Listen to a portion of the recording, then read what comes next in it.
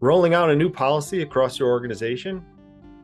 Today, we share our best practices for policy rollout. Hello, thank you for joining us. This is What Counts, a podcast created by Trailblazer Consulting.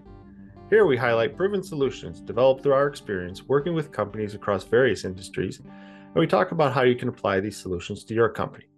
We share our experience solving information management challenges like creating and implementing a records retention schedule, creating an asset data hierarchy, or helping with email management. This is Lee, and in this episode, Maura and I will share our experience rolling out new information governance policies across various organizations. Maura, we have a lot of experience in this area. Do you want to jump in right away? I do. Thanks, Lee. So we have spent a lot of time throughout this podcast, various episodes, talking about behavior and how information management has a lot to do with how employees interact with information. How do they create it? How do they store it? How do they share it? How do they find it? All of that. So your policies that we've also talked about in separate episodes, how to create good policies. Your policies are really laying out what you expect of your employees from a behavior perspective. So kind of the same way that you have an employee conduct manual or business conduct manual, business ethics manual, your company is telling your employees, this is how we want you to behave when you're carrying out your business. The information governance policies take that down to a more detailed level and say, this is how we want you to manage the information that you create and use to carry out our business. So the approach for rolling out most information governance policies is very similar to HR policies or technical policies and standards, quality standards, depending on your different industries. And it comes down to change management. It's about communication and training. And we have several episodes on the whole change management space and communications and training. And those lessons are very applicable to the world of policy. So the key is tell people what you want them to do. Tell them why you want them to do it. And I want to talk a little bit more about that because the why is very specific to your company, your culture, as well as your industry. Tell them how you want them to do it. And finally, give them a voice to let you know if this policy is working, if it's working as you intended, if it's not working, if there's issues that are interfering with how they're carrying out business, so that you can make your policies better over time. I think that sounds good, Maura. I was just going to say, does it matter where the policy comes from? What part of your organization a policy comes from in your organization? Well, that's an interesting question. And I think that it can matter. And it very much comes down to your company's culture.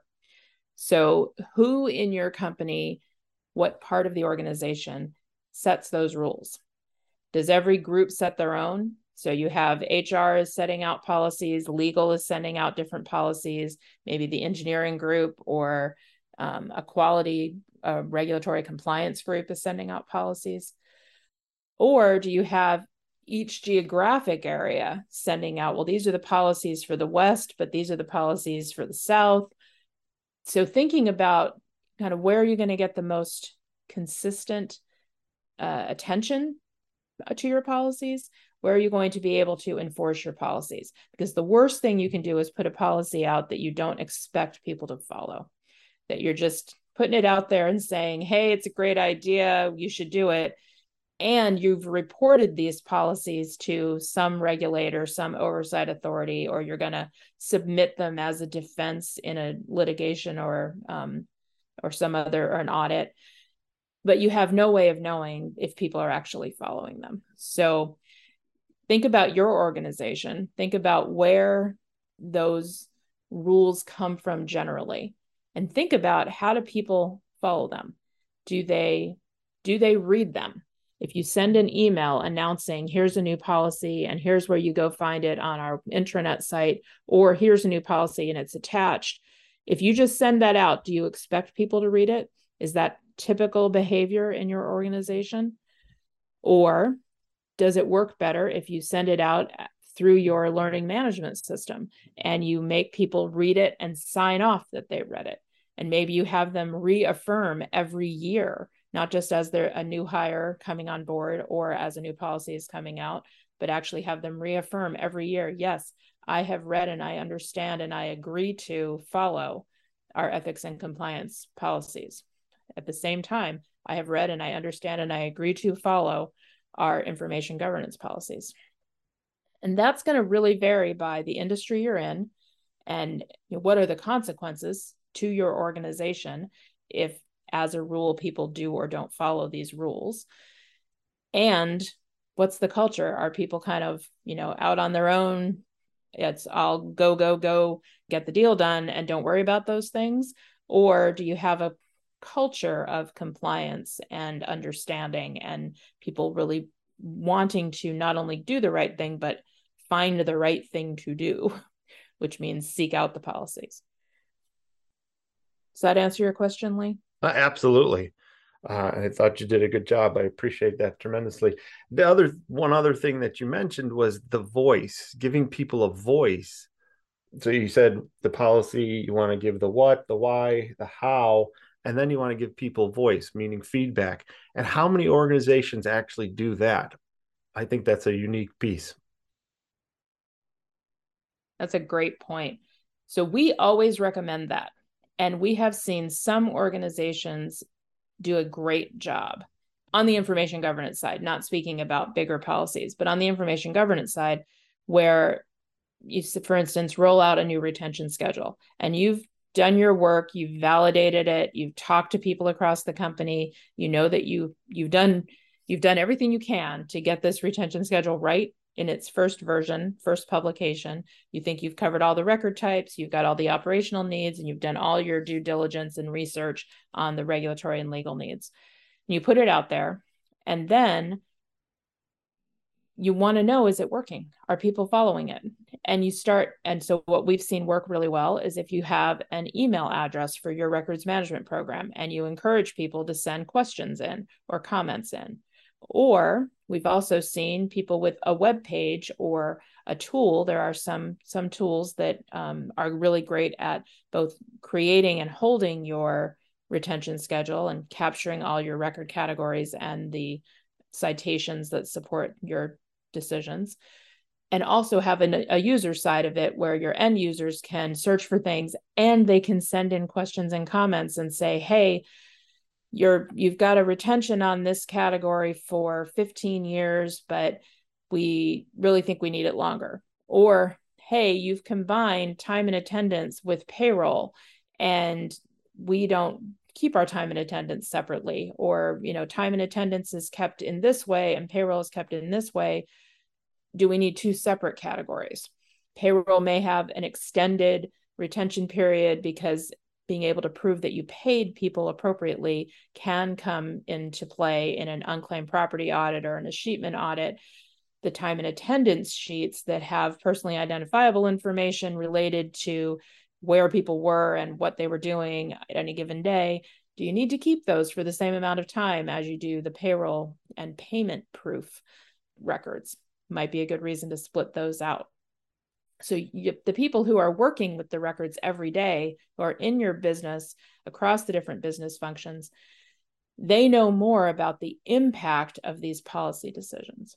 And so setting up an email address is a pretty minimal way to do it. At least you've got it out there and they can ask a question. Or if you have an information governance page on your intranet,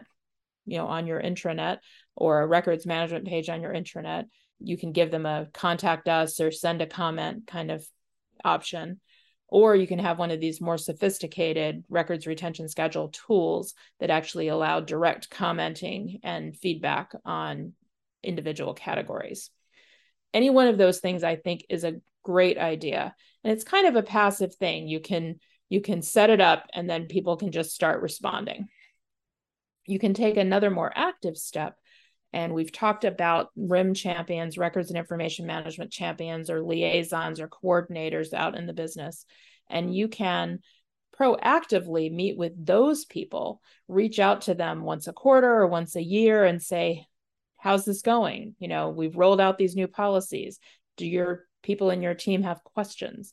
Have you got feedback for us? And actually take that next proactive step to say, is it working?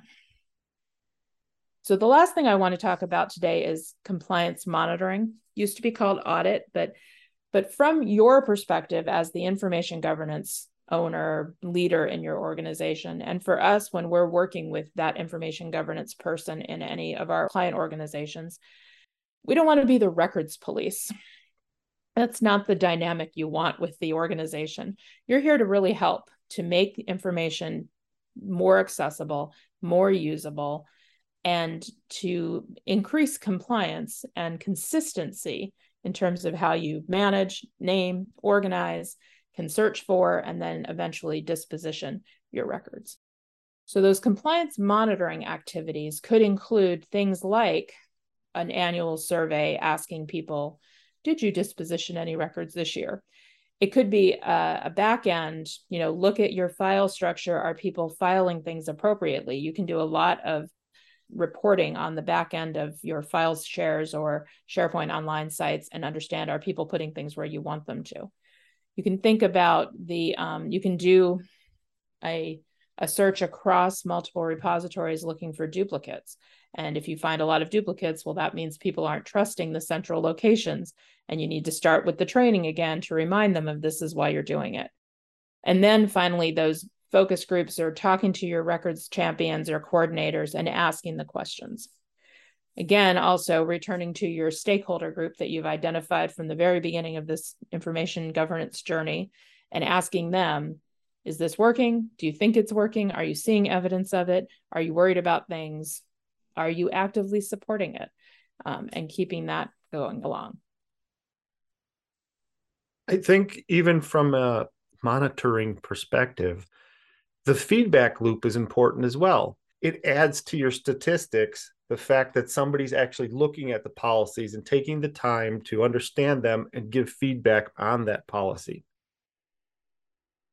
I agree. And I think that's a good place to stop for today in terms of this sort of change management, communications, and training perspective on policy rollout. But what we didn't talk about today is, are there other things that you have to do to make policies actually work? And so next time, I want to talk about how do you implement a new records retention schedule and all that means.